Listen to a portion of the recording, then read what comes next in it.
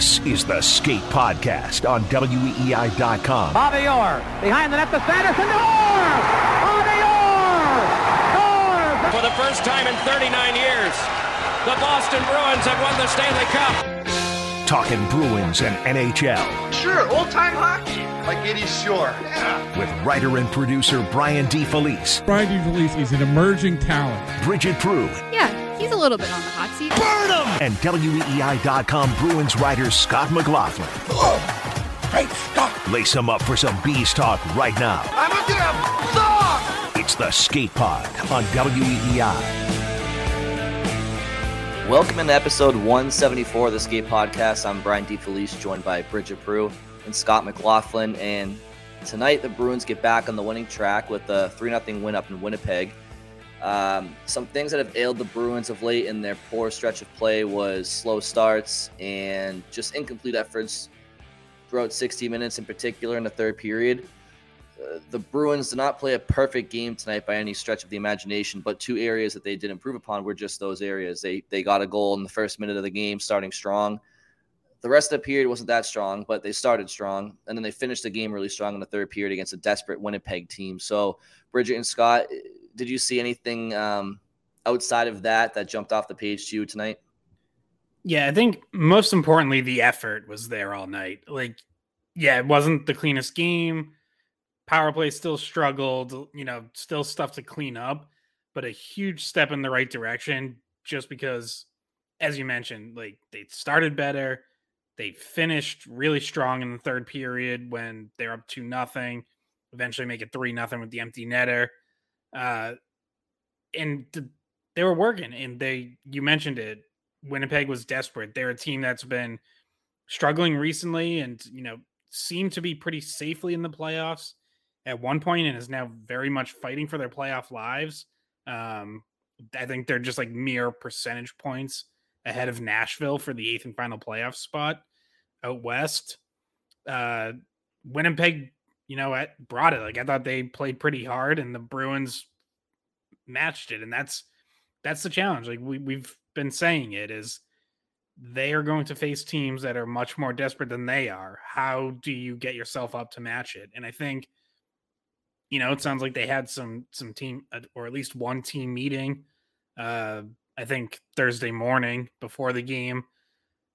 Montgomery said he met with the leadership group, coaching staff talked, and they just kind of had open conversations about, getting back on track. Bergeron used the word humbled when talking about the back-to-back losses to Detroit and Chicago. So, it seemed like message received and a much better effort. And the kind that they needed against what's been a good team most of the season and one that is definitely desperate right now. Yeah, a good team with good goaltending. And for Winnipeg, obviously they need the points. They had kind of a tough stretch recently, and they'd fallen from, was it second or third in the conference, or they're all the way down to the last wild card spot. So they're, like you said, desperate. They got lucky. Nashville also lost to Chicago tonight. So they stay exactly where they are. I think they're 3 points ahead of Nashville right now as it stands in that last playoff spot. I think it's 4 points. I just checked. And yeah, they're a much more desperate team, but the Bruins played like the more desperate team, especially that third and fourth line. They had a lot of shifts where they were outworking the guys they were on the ice with. They had more speed, and somebody that we'll, I'm sure, talk about. But Hathaway had a great game, but also Lauko had in the second period in particular some really good shifts after all those weird transactional moves, taking him up and down more for cap space reasons. But he had a really, really good shift in the second period that he got, I think, 3 pretty decent scoring chances on, and then also just had a strong game. That whole line kind of pushed the pace, and sometimes recently when the Bruins top six weren't doing anything, the bottom six still was bringing that energy, and you see Trent Frederick get goals in back-to-back games, and you see Bertuzzi set it up, and you see some positives from that bottom six. Yeah, I thought that fourth line was really strong tonight. For sure, I thought they were their most probably their most consistent line. I thought at least as far as bringing energy and just kind of playing in your face.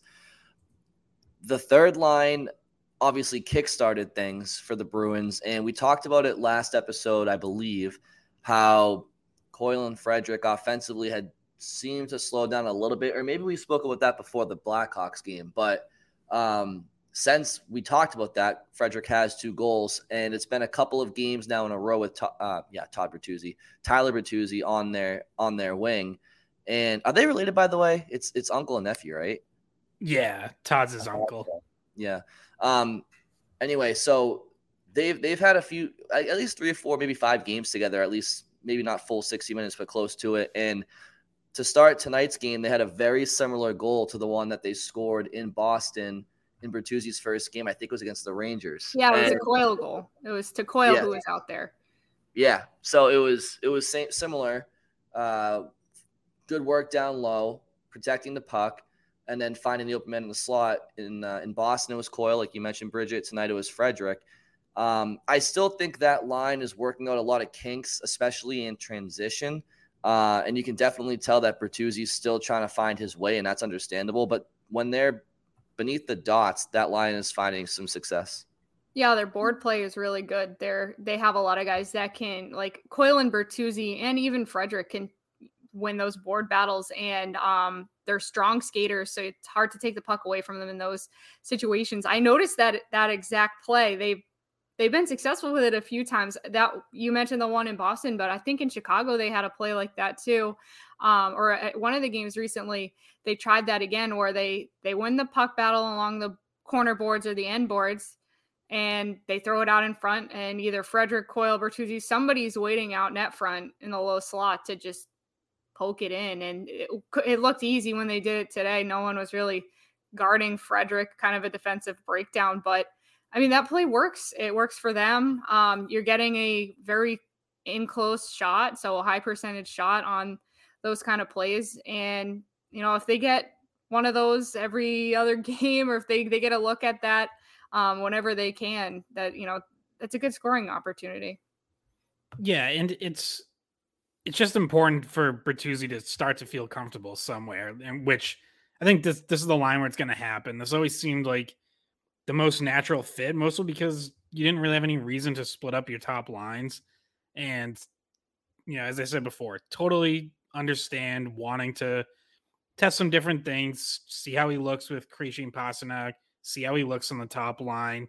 But ultimately, playing with Coyle and Frederick for now, at least until, you know, Hall and Foligno eventually get back, and then you have to figure some things out. But for now, this is what makes the most sense. And he looks like he's starting to get more comfortable there. As Brian mentioned, there are still some things to work out. But especially when they get in zone and, you know, get cycle game going, get some possession, like you can see, you know, how this is going to work. And you can see that, like, all right, this is a trio that can be successful. Bertuzzi now has assisted back-to-back games, still waiting for his first goal as a Bruin, but, you know, has a few points now, and I think can build off that. He's taken a few more shots in the last couple games. So they looked pretty good for the most part. The fourth line was great. They were just awesome all night. When they're on the ice, Bruins shot attempts were 7-1 Bruins. They were spending a ton of time in the offensive zone. Lauko draws 2 penalties. He only played 6. I was just looking at it. 629 total in the game, but led the team in individual scoring chances. Like, he was all around it.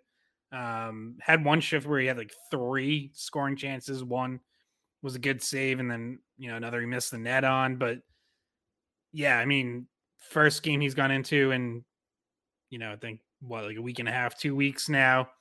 And, you know, not that Greer really deserved to come out of the lineup. I don't know if there's some sort of minor injury there, but Montgomery had said he wanted to get Lauko into a game on this trip at some point, so they get him in tonight, and he definitely makes the most of it. His last 2 games that he's played have been really strong, and it's, you know, again, another reminder just of how deep this team is, because Lauko can play at this level, and you could plug him I just mentioned he played 629 tonight.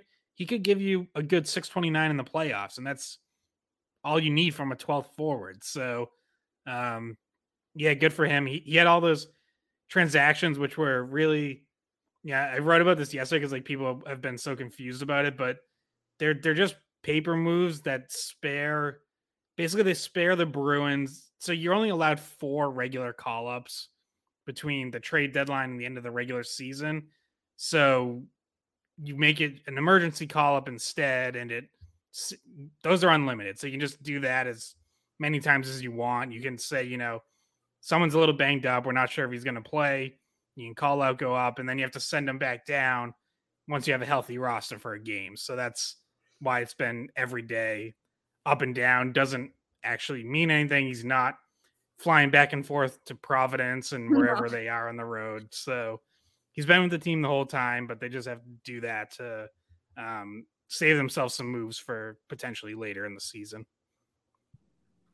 So I have a question for you too, is I'm going to leave Nick Foligno out of this equation because I feel like if he's healthy, he's obviously going to be on that 4th line, and it would probably be Nosek, Foligno, and Hathaway. But let's say that Foligno isn't able to go for playoffs or whatever, and you're looking at Hathaway, Nosek, and either Greer or Lauko. If Lauko's on top of his game and Greer's on top of his game, what do you think the difference is? What do you think the line looks like differently with those two on their game, and which maybe would you prefer if they're both playing to their ceiling? I mean, I say Greer, but it's close. But I think if we're saying they're playing to their ceiling, it's close, right? They have similar ceilings. They bring similar things. But Greer's been in there more. He has more games under his belt this season, and I think he might have a little bit more maturity to his game and situational awareness, especially in a playoff game. Not going to make those rookie mistakes, so to speak, that maybe Lauko might have to learn the hard way at one point in his career.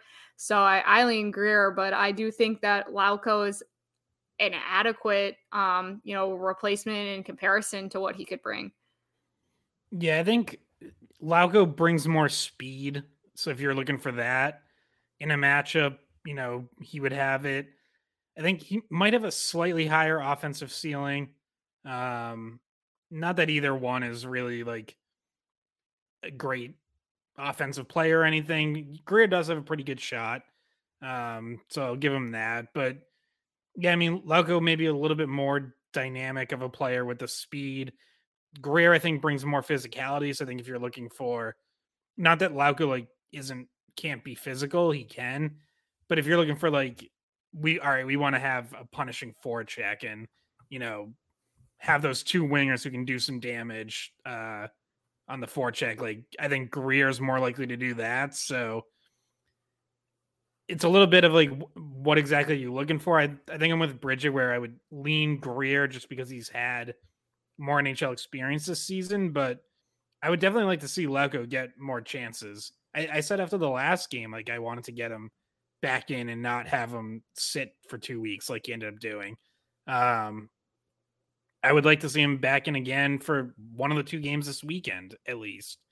And, see if he can build some momentum because he deserves it. He's played really well these last 2 games. He's played pretty well every time he's been up this season. So I don't, when everyone's healthy, he's probably going to get sent down just because of a numbers game, and he's the one who doesn't have to go through waivers and all that. But for now, if you have a chance to play him more, I definitely would. And it's not a knock on Greer because I thought he had a couple of pretty good games recently as well. But I think the more experience you can get Lauko, the better, because he could be an option for you at some point in the playoffs. What I like about him the best is that every time he's gotten called up, he's really done what he needs to make a case for himself in the lineup.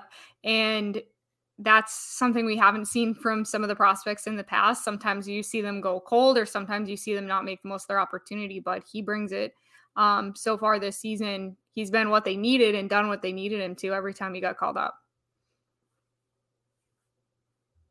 Yeah, I mean, namely Jack Stanek is a guy who we've talked about in the past, just didn't take advantage of his opportunities, right? I mean, I think, Scott, you mentioned that or somebody mentioned online, but Lauko had like 3 minutes and change. Did you mention that, Scott? He was like 3 minutes of playing time, and he was just like so noticeable. And that's all you can through really 2 minutes. Through 2 periods, it was like just over 3 minutes, and then he got like another 3 in the third. Mm-hmm. Yeah, no, I mean he's a pest out there, and he does have a bit of a motor for sure. I think the question I posed to you guys, I think both of them bring a skating game, right? I mean, you guys mentioned that Greer's a pretty good skater too for his size. I think similar ceilings. The biggest difference between the two of them, I think, is just like Greer has a little bit more height and physicality, and a tiger tattoo.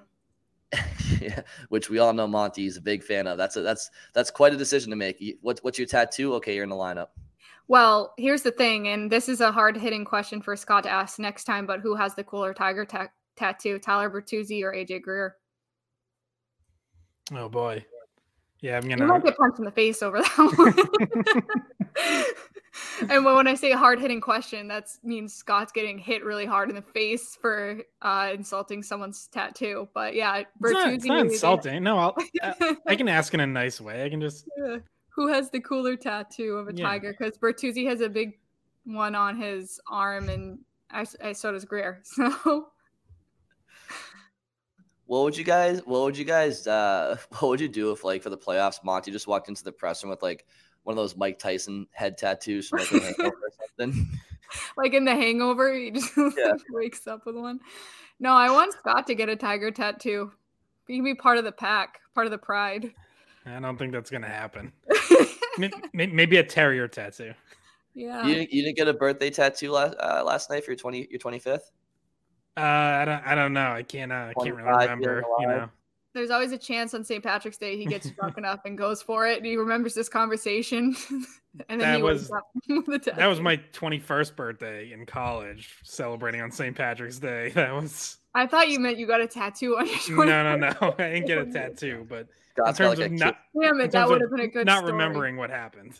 Scott has like a "Kiss Me, I'm Irish" tattoo on his wrist next time we see him. All right. Anyway, back to the hockey game. Back to the hockey game.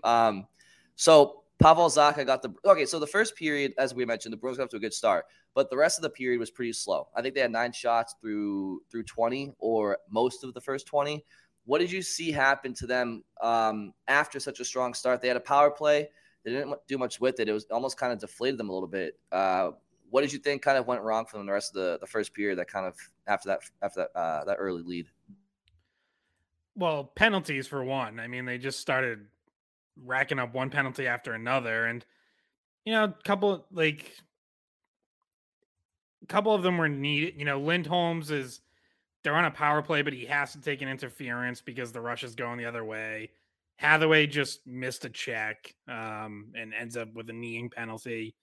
So I didn't think they were like super undisciplined, but that definitely hurt. That clearly like killed their momentum, because I thought they were the better 5-on-5 team most of the night, but you just start constantly going on the penalty kill and really broke their momentum. Their penalty kill was good. Winnipeg finished the game 0-for-5. So, an improvement for at least that half of the special teams equation. But yeah, it did throw them off their 5-on-5 game. I thought it took a little while after kind of getting out of all those penalties for them to sort of get back on track and start to play well again. But the good news is that they didn't give up a goal during any of that. Swayman played really well, and sneaky important game for him, because he'd been a little subpar the past 2 games. Definitely Sunday in that loss to Detroit, but even that Thursday night game against Edmonton, especially that last goal where he kind of misplays the puck behind the net. So, I thought this was one of his better games of the season, and just, really strong bounce back that, you wanted to see from him. You don't want him to start potentially slipping at this point in the season. Yeah. And I'll choose to pick up there, because I think Scott's right about the penalty thing, causing that first to be a little bit weird. And also it was 7 shots in the first period for the Bruins. So on goal, at least. Their first shot on goal was the goal. I guess it was 50 seconds in. Really early goal for Frederick. But to pick up on the Swayman topic of conversation, he played so well. Third shutout of this season. Looked great. Had the one weird thing I thought though was there was 3 or so times where he had his glove closed and then dropped the puck and it popped back out. I don't know what necessarily was going on with that. One time he got a quick whistle, so it didn't matter. And another time it bounced out in front and one of the Bruins defensemen cleared it out of the way. But other than that, really strong game from him. Deserved the shutout at the end of the game when Hellebuck was pulled. I'm thinking, what if he goes for it? What if he goes for that empty net? And then I was just thinking to myself, well, he probably just cares about the shutout. But in the back of his head, he was thinking, oh no, he wants a goal. If there had been a chance, he definitely would have gone for it. Luckily for Winnipeg, there wasn't a clean chance at it for him, but Nosek ended up scoring an empty netter. So, yeah, he did. Before we get to the, I want to get to the top line or the Bergeron line in a bit. But before we do, I think we'll just touch on the Zacha goal again, or not again, but Zacha scores again. And it was just the latest example of him trusting his shot, using his shot more. And it led to his career high in goals. I think it was his 18th goal of the season. And again, he's just been such a pleasant addition to this team this year. Thoughts on him giving the Bruins a 2-0 lead and in the fashion that he did it? Yeah, we've seen it all season. He has a really good shot and he can score from distance. And, no team has a ton of guys who can do that. But he's done it quite a bit and does it there with just a great snapshot up over Hellebuck's shoulder. That's when we were talking about Zacha versus Bertuzzi. We were talking about this on Sunday Skate, and we touched on the podcast as well. The difference between what Zacha brings to that line versus Bertuzzi, and it's they're both good playmakers, but Zacha has that ability to score from distance, whereas I think. Obviously, we haven't seen Bertuzzi score yet at all with the Bruins, but when he does score, he's a guy who had 30 goals last year. It's a lot from in close, so it's just a little bit different dynamic, and I think Zacha plays well on that line because they play so much off the rush that if you have a guy who can score, from the circles or even a little outside it, that's dangerous for a rush line. Jim Montgomery has said how he accepts that that line might go chance for chance and he trusts them because he thinks they're going to come out on top because they're just more talented. Well, that's how they're more talented. Obviously, Pasternak can do it, we know that, but when you have the other wing who can also score from distance off the rush, that's how you end up dramatically outscoring the opposition, even if you're trading chance for chance. Yeah, and it's important to have that longer shot scorer off the rush, and it's dangerous because that means you can get the shot off before defense can get in position. So you're going to catch them a little bit off guard. You might even catch the goaltender off guard, especially when we're talking about a goalie that's as good as Hellebuck. And unfortunately for Bertuzzi, his shot goes off the post and out, but Zacha's went off the post and in today's game. So, he's had his best season goal-wise. Frederick, who also scored, is well beyond his best season goal-wise. Now he scored his 15th. You're seeing a lot of guys this year just put up numbers that they haven't been able to in the past. Yeah, that's true. That is true. It's been a team-wide effort. Everybody's been kind of playing to their ceiling and then some. But with that said, I do want to bring up the Bergeron line at this point because, ever so often I watch the Bruins and I think to myself, because they do so many things well, and the guys we're talking about are so important to this team, and they're all world players. But this is the second time this year that I can recall that they've gone through a significant dry spell. And when I mean them, I mean Bergeron and Marchand in particular, because I think the first time DeBrusk was out of the lineup, but they've been quiet. There's no doubt about it. We know the power play struggles for this team, right? So the power play hasn't been clicking. So it's not like in the past where like, okay, maybe 5-on-5 they're down, but they're on the power play scoring. The scoring's down all the way around for those guys right now. And dating back the last 6 games for the Bruins, so that is the Rangers game, the Oilers game, both Detroit games, Chicago, and tonight against the Jets. The last 6 games for the Bruins, Marchand, Bergeron, and DeBrusk have a combined 7 points in an 18 combined games, right? 6 games per guy. So I guess just like this isn't the first time this year they've struggled.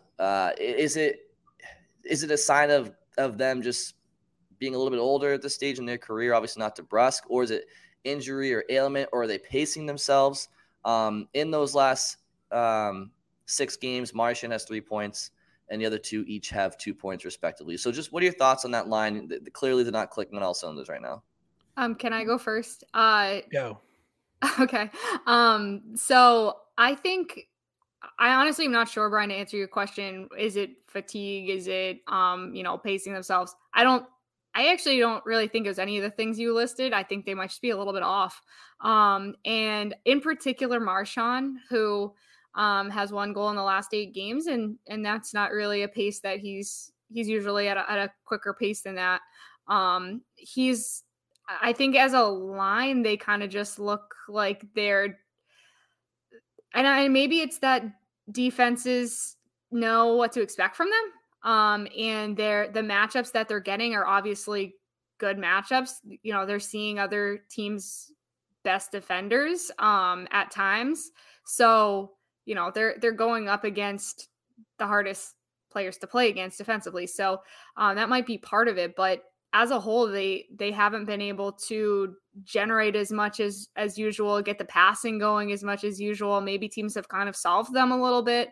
But I don't think it's fatigue or age or anything like that. I'd be surprised if it was. And I don't think that they're like, I don't know. I don't think they're lacking, inspiration as much as, well, they could be a little bit, but maybe just they're getting teams' best defensive efforts and they're just a little bit off. I mean, I think the biggest factor is that Brad Marchand still isn't himself. And yeah, he told us that. He told us that a couple of weeks ago. He said that he thought he would feel better than he did after getting double hip surgery in the offseason. And he said, he just hasn't felt like he's been able to get back to like being the player he was the last 6 seasons, where like he might be slightly under a point per game now, but he's basically been right around a point per game all season. But that's down from where he had been. Like he had been 90 to 100 points over 80 game seasons, not 80-point pace or 75-point pace. And he said, he just felt like he couldn't really be as completely in control of the puck when he's on it, and in control of kind of play when he's out on the ice. And I think that's it. Like, it, not to say it's all about him, or it has nothing to do with Bergeron and DeBrusk. Like, yeah, I'm sure those guys can be better too, but when and if that line is at its best, it's Marchand driving it. Like, he's the one over, for the last several seasons who's been the best offense. Him and Pasternak are the best offensive players on the team. And Marchand really hasn't been for stretches of this season. And we know why. And he said he doesn't regret getting the surgery. He needed to get it. Otherwise his career could end much sooner than he wanted. But it was a major surgery, and he's still not 100% himself. And I think, I don't know if he's going to get there before the playoffs. I don't know if it might take a full regular off season of regular training, because that's the other thing. It's not just the surgery and what that does to your body. It's you lose your entire off season. You lose everything you usually do to get ready for a season, and trying to do all that during the season is a lot tougher. So, to me, that's the biggest factor. And I think the silver lining is that they, for once, unlike previous years, they have the depth scoring. They have a second, third line, even a fourth line. They have defensemen involved on offense. So you don't have to rely on that line. The other silver lining is they're still not giving up goals. They are one of the best defensive lines in the NHL. So at the very least, they're breaking even pretty much every night. So, how they use that in the playoffs and whether or not they get going offensively at some point remains to be seen. Obviously, it makes the team a hell of a lot scarier if they do start to turn on offensively and Marchand starts looking like himself. But for now, it hasn't really happened yet. And can I just point out a stat that I did the math on while Scott was talking. So he's on pace for 27 to 28 goals, depending on how you round, which would be the fewest goals in a season for him if he has 27 in 8 seasons. So, I mean, obviously he missed time in the beginning, so that's going to factor in. But we're looking at a lot of seasons where he has over 30 goals, and right now he's at 20 and on pace to have about 27 or 28. So if you go back and look at those stats, the stats kind of bear that out. Obviously, if he doesn't miss the first month plus of the season, those numbers look different. But just as a point of reference to what the numbers might look like at the end of the season for him, might be right around 27. Yeah, I mean, you mentioned that he missed the first month, right? So you could safely assume that would be probably mid-30s, right? Otherwise, but for me, it's not even the goals or lack thereof. It's like, does he look like Marchand out there? And clearly he doesn't, and the reasons are justified, right? And Scott listed all of them off, and I'm not here to bash one of their best players at all. I guess what I'm simply saying is, and Scott, you mentioned like, well, this Bruins team is different. They can weather it because they have the depth. And I agree with that. The problem is, if you go into a playoff series or a playoff season, you can't have your depth scoring turn into your primary scoring. It's only depth scoring if your primary scoring is scoring, right? I mean, I know that's kind of, you can look at it both ways, right? If your depth scoring isn't scoring and your primary scoring isn't scoring, you have no scoring. I get that. I know. I'm just saying, I don't think this Bruins team can win a Stanley Cup if those guys aren't producing significantly more than they are right now. And I'm concerned because I agree with the reasons that you listed off, and I don't blame him for not being the 110-point guy that he was a few years ago, because he didn't have a full off season of training. He didn't have a full preseason. He didn't have a first month of the season. I understand all that. So, but the reality is the playoffs do start in a month. So can he get to that level? And I think it's unfair to assume that he will just because the playoffs are starting. So that's why I think it could be reason for concern a little bit. And DeBrusk, let's not forget, I have no idea what the recovery is like for, what bone did he break? No. Is the funny bone? No. Either way. Whichever the smaller of the bones in the lower leg is. I always get them confused. So me too. That's the problem. But anyway, I have no idea what I broke one of them and I still get them confused. Got a skiing accident, by the way. Not a bar fight or anything like that. But no, I don't know what the recovery time on that is either, and what the recovery process for something like that is. I mean, you got to imagine breaking something like that, and you're putting so much force on your legs when you're like cutting at your edge and when you're skating. So, I mean, just take that into consideration as well. They're not, I doubt DeBrusk would say he's 100%. I'm sure he feels pretty good, but that's another, thing to think about when we talk about that line as well, because he's coming back after missing quite a chunk of time. And he took a little bit longer to come back than they originally thought. So, I guess those are all things to put into the equation of why that line might be struggling a little bit right now. But I want to change subjects to before you did on as far as like, you need your top scorers. I think it's pretty, it's safe to say at this point that their primary scoring line is the check line. Yeah. And has been all season. Those are their top 3 5-on-5 scorers. So I think like you almost have to like look at it a little different than years past, where it's like, yeah, the Bergeron Marchand line is always going to be listed first on the depth chart, and they might get more minutes and, you know, tougher matchups and all that. But the Zacha Krejci Pastrnak line, like that's the one that's going to need to score. Like when you talk about, you know, you need your top scorers. Yes, I think at some point you're also going to need Marchand, Bergeron, DeBrusque to be going offensively. But to me, like Zacha Krejci Pasternak's, that has become the line that you need consistently going. Like that's, at least offensively, that's your top line.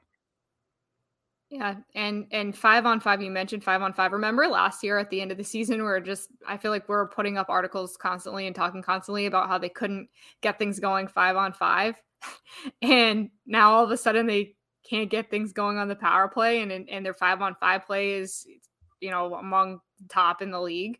So it's just kind of funny. And obviously we talk about the different pieces they have this year and the depth that they have this year that helps them be able to do that. I mean, the Czech line, you only had one member on that team last season. So we're talking about different pieces because you don't have Zaki, you don't have Krejci last year to add to that mix. By the way, I tweeted this, so if you guys saw it, then it's going to be spoiled. But I mentioned their top 3 5-on-5 scores are Pastrnak 1, Krejci and Zacha now tied for 2. You know who's 4th in 5-on-5 points? Lindholm? Who'd you say the first 3 were? Oh, is it Lindholm? Did you say, is it Lindholm? No, Coyle? No. What were the options? Who were the first 3? First 3 were Pastrnak 1, Krejci and Zacha tied for 2nd. Yeah, I feel like it's Coyle, no? Yeah. Coyle? Charlie Coyle 4th in 5-on-5 points. Pride of Weymouth, man. I'll tell you what. Yeah. Pride of the South Shore Kings, 92s. You know what's crazy? I'm looking at the Bruins website right now and looking at just like their points leaders. I didn't realize just how much Pastrnak is leading the team by in scoring. Like, granted, he's played 8 more games than Marchand, who's next in line, but Pastrnak has 90 points, and the next highest guy is Marchand with 56. That's for a team with so much depth. It's crazy how much of a gap there is between the first and second leading scorers. I know he's played 8 more games. I get that, but that's still 30. What's that? 34 points. That's crazy. That reminds me, because I thought about this the other day, but I want to look up the last time they had a gap that big between first and second scorer, because I'm gonna guess it's been a while. Like I'm thinking maybe Joe Thornton, but even that, like you had like your Glenn Murray, who might have been at least closer than that, but yeah, it's probably been a while. What about like Mark Savard in like 06? Like who would have been behind him? Like Brad Boyes or Marco Sturm or something? Maybe Bergeron. True. I could check that when Bridget brings up the next point. But, but yeah, I mean, we're gonna end up looking this up by the end of the podcast. He's gonna look it up right now whenever we change the subject. I'll take a yeah. Okay, so you guys want to move on to the defense, because kind of a significant issue, I guess you can say, leaving the game. Forbort doing his thing, he drops the knee down, gets the leg flat on the ice, but takes a puck right to the leg, or was it his ankle? Yeah, it looked like lower leg-ish, but it's hard to tell exactly. It was right above the ankle from what I thought I saw, but he has a hard time getting off the ice. He only ends up with 13 minutes of playing time. And we talk about the need for, at the deadline to add another defenseman, and you've just been waiting for the shoe to drop. Now, obviously, we do not have an update yet. We're recording this just after the game, but guys, how does this affect? Well, we do kind of have a little bit of an update. That's right.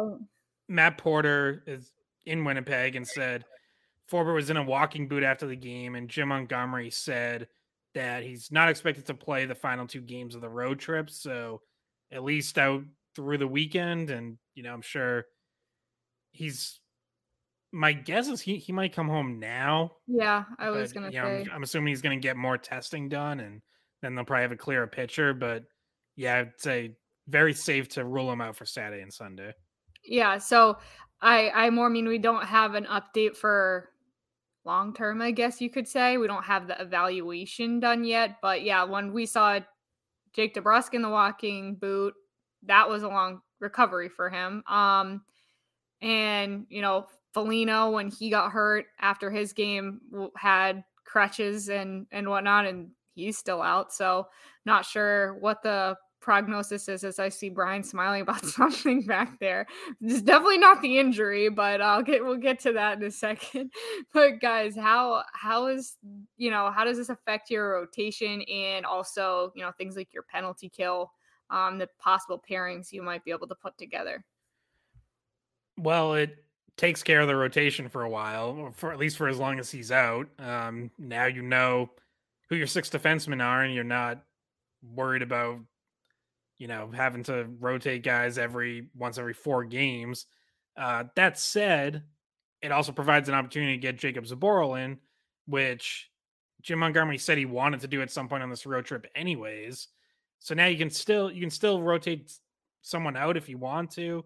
If someone's a little banged up, like Carlo sitting Tuesday after that hard crash into the boards on Sunday, which, by the way, should have mentioned earlier, on Zaka's goal and also right before it on a Hathaway chance to hit the post, both started with good breakups by Carlo and just inside the D zone, getting the puck quick up ice. I thought he had a really strong game, and Nesson had this stat that since he had that tough stretch where we had 3 straight -2 games during that portion of the schedule where they lost 4 or 5 around the All-Star break.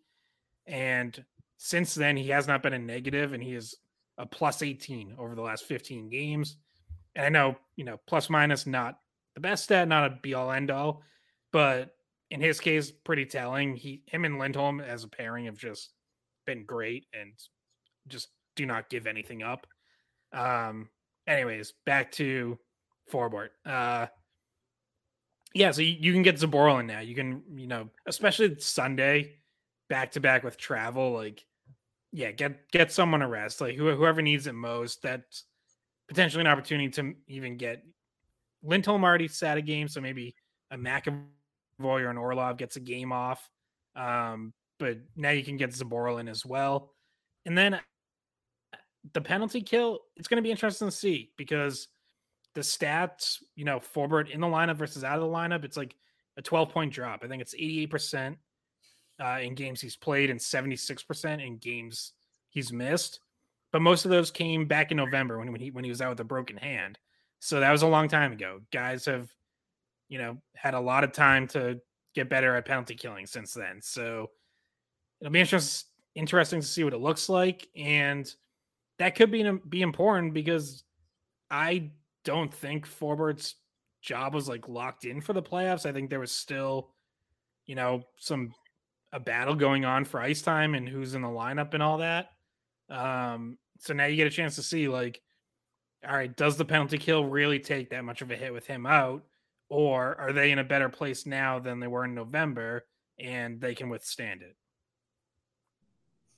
Yeah, I don't have a whole lot more to add on that situation from what Scott said. I think, for me, I guess what's worrisome is that Forbort's, one of his biggest attributes to this team is just his ability to shot block and get in lanes. And obviously that comes at a price, but it's just this, you're going to want him to be that warrior type defender in the playoffs and eat those shots left and right. And it's just, this is the second time. Is it the other foot or the same foot? Do we know? This time it's his right. I mean, so it's just last time it was his hand. It was a broken hand. Oh, was it his hand? Okay. Oh, yeah. Okay. Maybe I was thinking of DeBrusk. Or broken finger specifically. Oh, you're right. Yeah. That's what it was. Never mind. But I mean, either way, it's he's just, it's just, I don't know. It's you want, because the war of attrition is so important, right? And I know blocking shots, there is an art form to it, and he's probably one of the better guys in the league at staying healthy while doing it. But the fact that it's starting to, get some leaks in the armor there, it's kind of troublesome, I suppose. But as far as the rotation goes, I mean, I echo everything Scott said. Bridget, what I was laughing at earlier was I was straight up just laughing at the Bruins roster in 06-07. And and thinking to myself, and I was also laughing at the plus minus for each player. Like, the fact that the Bruins won a Stanley Cup 4 calendar years later after this roster is absolutely mind blowing to me. And they turned it around. Like the next year, they made the playoffs for the first time, and they kind of took off. But Savard had 96 points that year. The next closest guy was Bergeron with 70, so 26-point spread. And then the third highest scorer was Glenn Murray with 45 points. So it went 96 points, 70 points, 45 points. And look at Bergeron's plus minus was minus 28. That's the Dave Lewis era right there. I mean, come on. Bergeron's a minus 28. Listen to the minuses on this team. Minus 19, 28, minus 12, minus 24, minus 21, minus 17, minus 22, minus 22. The best plus minus on the team was 0. It was Peter Kalis, who the hell that was. And Brandon Bachenski was a plus 3. Oh my God, this team was brutal.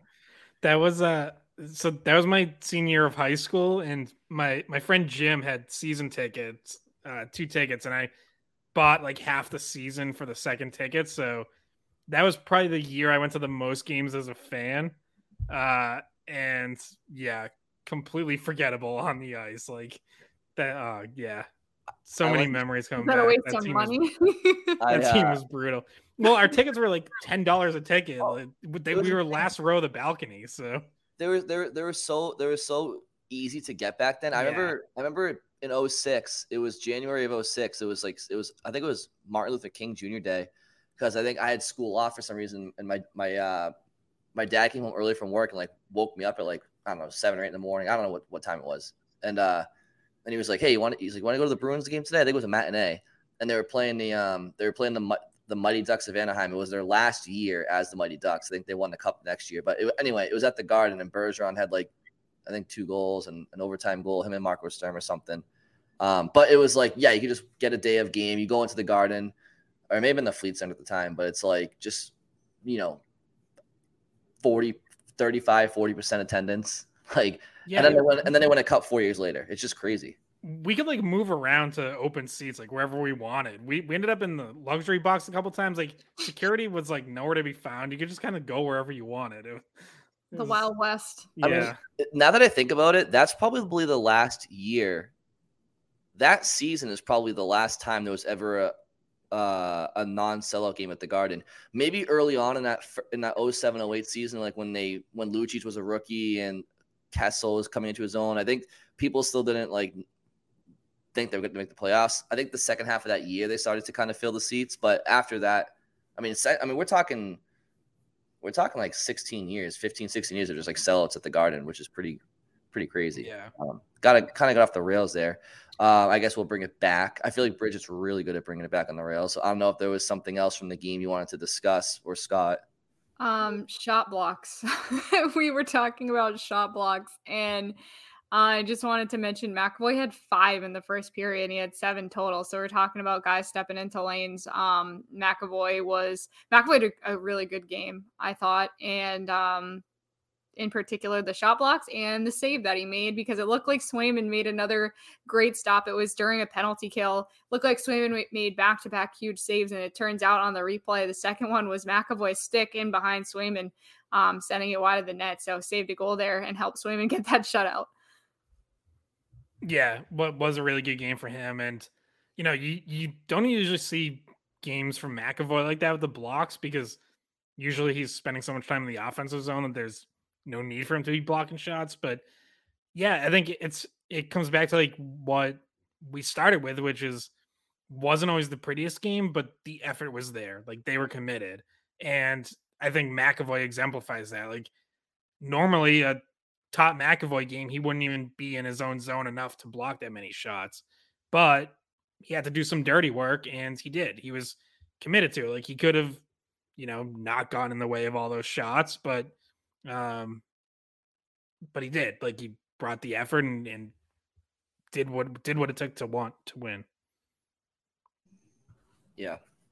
Bridget, you mentioned off the top, I think Swayman shutout. Sometimes I forget to kind of give give goalies their due because they've just been so consistent all year. It's funny. It's like they had one shit game against the Blackhawks, and I'm like, hey, you guys notice Allmark kind of sucked today? It's like, all right, well, that's like the first time all year he's given up more than 3 goals, and of course I call him out. But yeah, no. So great game by Swayman. Nice bounce back performance from the Detroit game, which wasn't his best. Yeah, shot blocking was definitely up there. I mean, you could tell the Bruins were desperate tonight to kind of right the ship. That's the takeaway from this game. It wasn't pretty at all throughout most of it, but they got the job done. I mean, Winnipeg was desperate. They're fighting for their playoff lives. So hopefully they can salvage the rest of this road trip and feel good as they go back home. I think they got Scott, they're in Minnesota Saturday. Is that another matinee? How many matinees have they been playing the last couple of weeks? All of them. I don't know. I guess ABC and TNT love having them in those afternoon spots, I guess. So yeah, I think this weekend it's 2. One of them is 1 o'clock, one's 2 o'clock. I think Minnesota and Buffalo. So. Minnesota's 2 o'clock, but you want to know what? You can watch the Hockey East Championship game after it, so they don't conflict. Yeah, that's right. Hockey semifinals Friday night, 4 o'clock and 7:30. So Scott, what are we gonna do? What are we gonna do if Merrimack plays BU in the finals? And like Bridget, are you gonna be like mediator or something, or what? No, Oh, yeah. I'm gonna be gone. You guys duke it out. I'm out of my horse is out of the race. We gotta have some sort of friendly wager. We will. I mean, Scott, there's no doubt about it. No disrespect to my alma mater, but Scott's a way bigger BU fan than I am a Merrimack fan. I'm just kind of hopping on the bandwagon. Scott, you gonna be there? No. Well, still possibly for Friday, maybe last minute plan. I got my credentials, so. Yeah. Saturday will be too tough though with the Bruins playing the afternoon and then Sunday skate. So I'll watch that from home. All right. Before I sign off, Bridget, Scott, was there any closing thoughts from either one of you? Right. One of the things, since we just touched on Allmark having that tough game, I was looking today, just happened to look at his numbers, and that was the first he had gone 2 months on the dot without having a game where he had a save percentage under 900 until Tuesday night. The league average this year is 900. So he went 2 months without having a single game where he was even league average. Like just crazy. And one other crazy stat that I saw Thursday night, Sidney Crosby now is locked into averaging at least a point per game this season. He has now averaged a point per game in 18 straight seasons, at least a point per game in 18 straight seasons, which is one short of Wayne Gretzky's record. Also just was like shaking my head at them. Like, that's insane. Respect. That is real admirable. That's really cool. Been doing it a long time. It's like, I know it's kind of cringy at this point when you hear people refer to him as Sid the Kid. Guys, almost guys. I feel like Ray Ferraro is like the perfect guy to say that, Sid the Kid or something like that. On like an ESPN broadcast or something. Bridget, any closing thoughts from you? Nah, dude. All right. Well, they got the Wild 2 o'clock Saturday, followed by, guess what, Scott? Another matinee Sunday in Buffalo. So when Scott says all of the matinees, he really means all of the matinees. So, hey, no one's complaining about afternoon hockey on the weekends, right? Everyone wants to go to bed early these days, so I don't blame them. But in any event, everybody enjoy your weekends. Plenty of hockey to watch. Bruins, Hockey East, as Bridget mentioned. Safe St. Patrick's Day. Yes. Have a very Scott, I'm talking to you. Yeah. Hey, you're the only one not wearing green here. It's not St. Patrick's Day yet, guys. I'll get you tomorrow. The podcast is dropping on St. Patrick's Day. Right, people are going to be watching this on YouTube on St. Patrick's Day. Whatever, bro. I had corned beef. Does that count? Bridget, that does count. Literally, I can't express to you how embarrassing it is that you're not wearing green right now. Really, it's really bothering me. It's so embarrassing. All right, guys. I actually coincidentally was wearing this. I did not wear this for St. Patrick's Day, but I'm gonna play it off like I did. Scott definitely did it on purpose. Yeah, Scott's rocking a sick Jimmy Fun hat. Actually, it's pretty cool. Very nice. Actually, and like initially, this was just the hat that was closest, and then I was like, oh, and it's St. Patrick's Day, so that worked very nicely. Shit for no reason. I was half expecting Scott to wear one of those like priest Irish things with like the orange mutton chops on here. like a little leprechaun, but maybe next year, Scott, now that you know what I'm looking for on St. Patrick's Day. All right. People listening are like, all right, end the podcast. So that is exactly what I'm going to do right now. So everybody, thank you so much for listening and enjoy the rest of your weekend.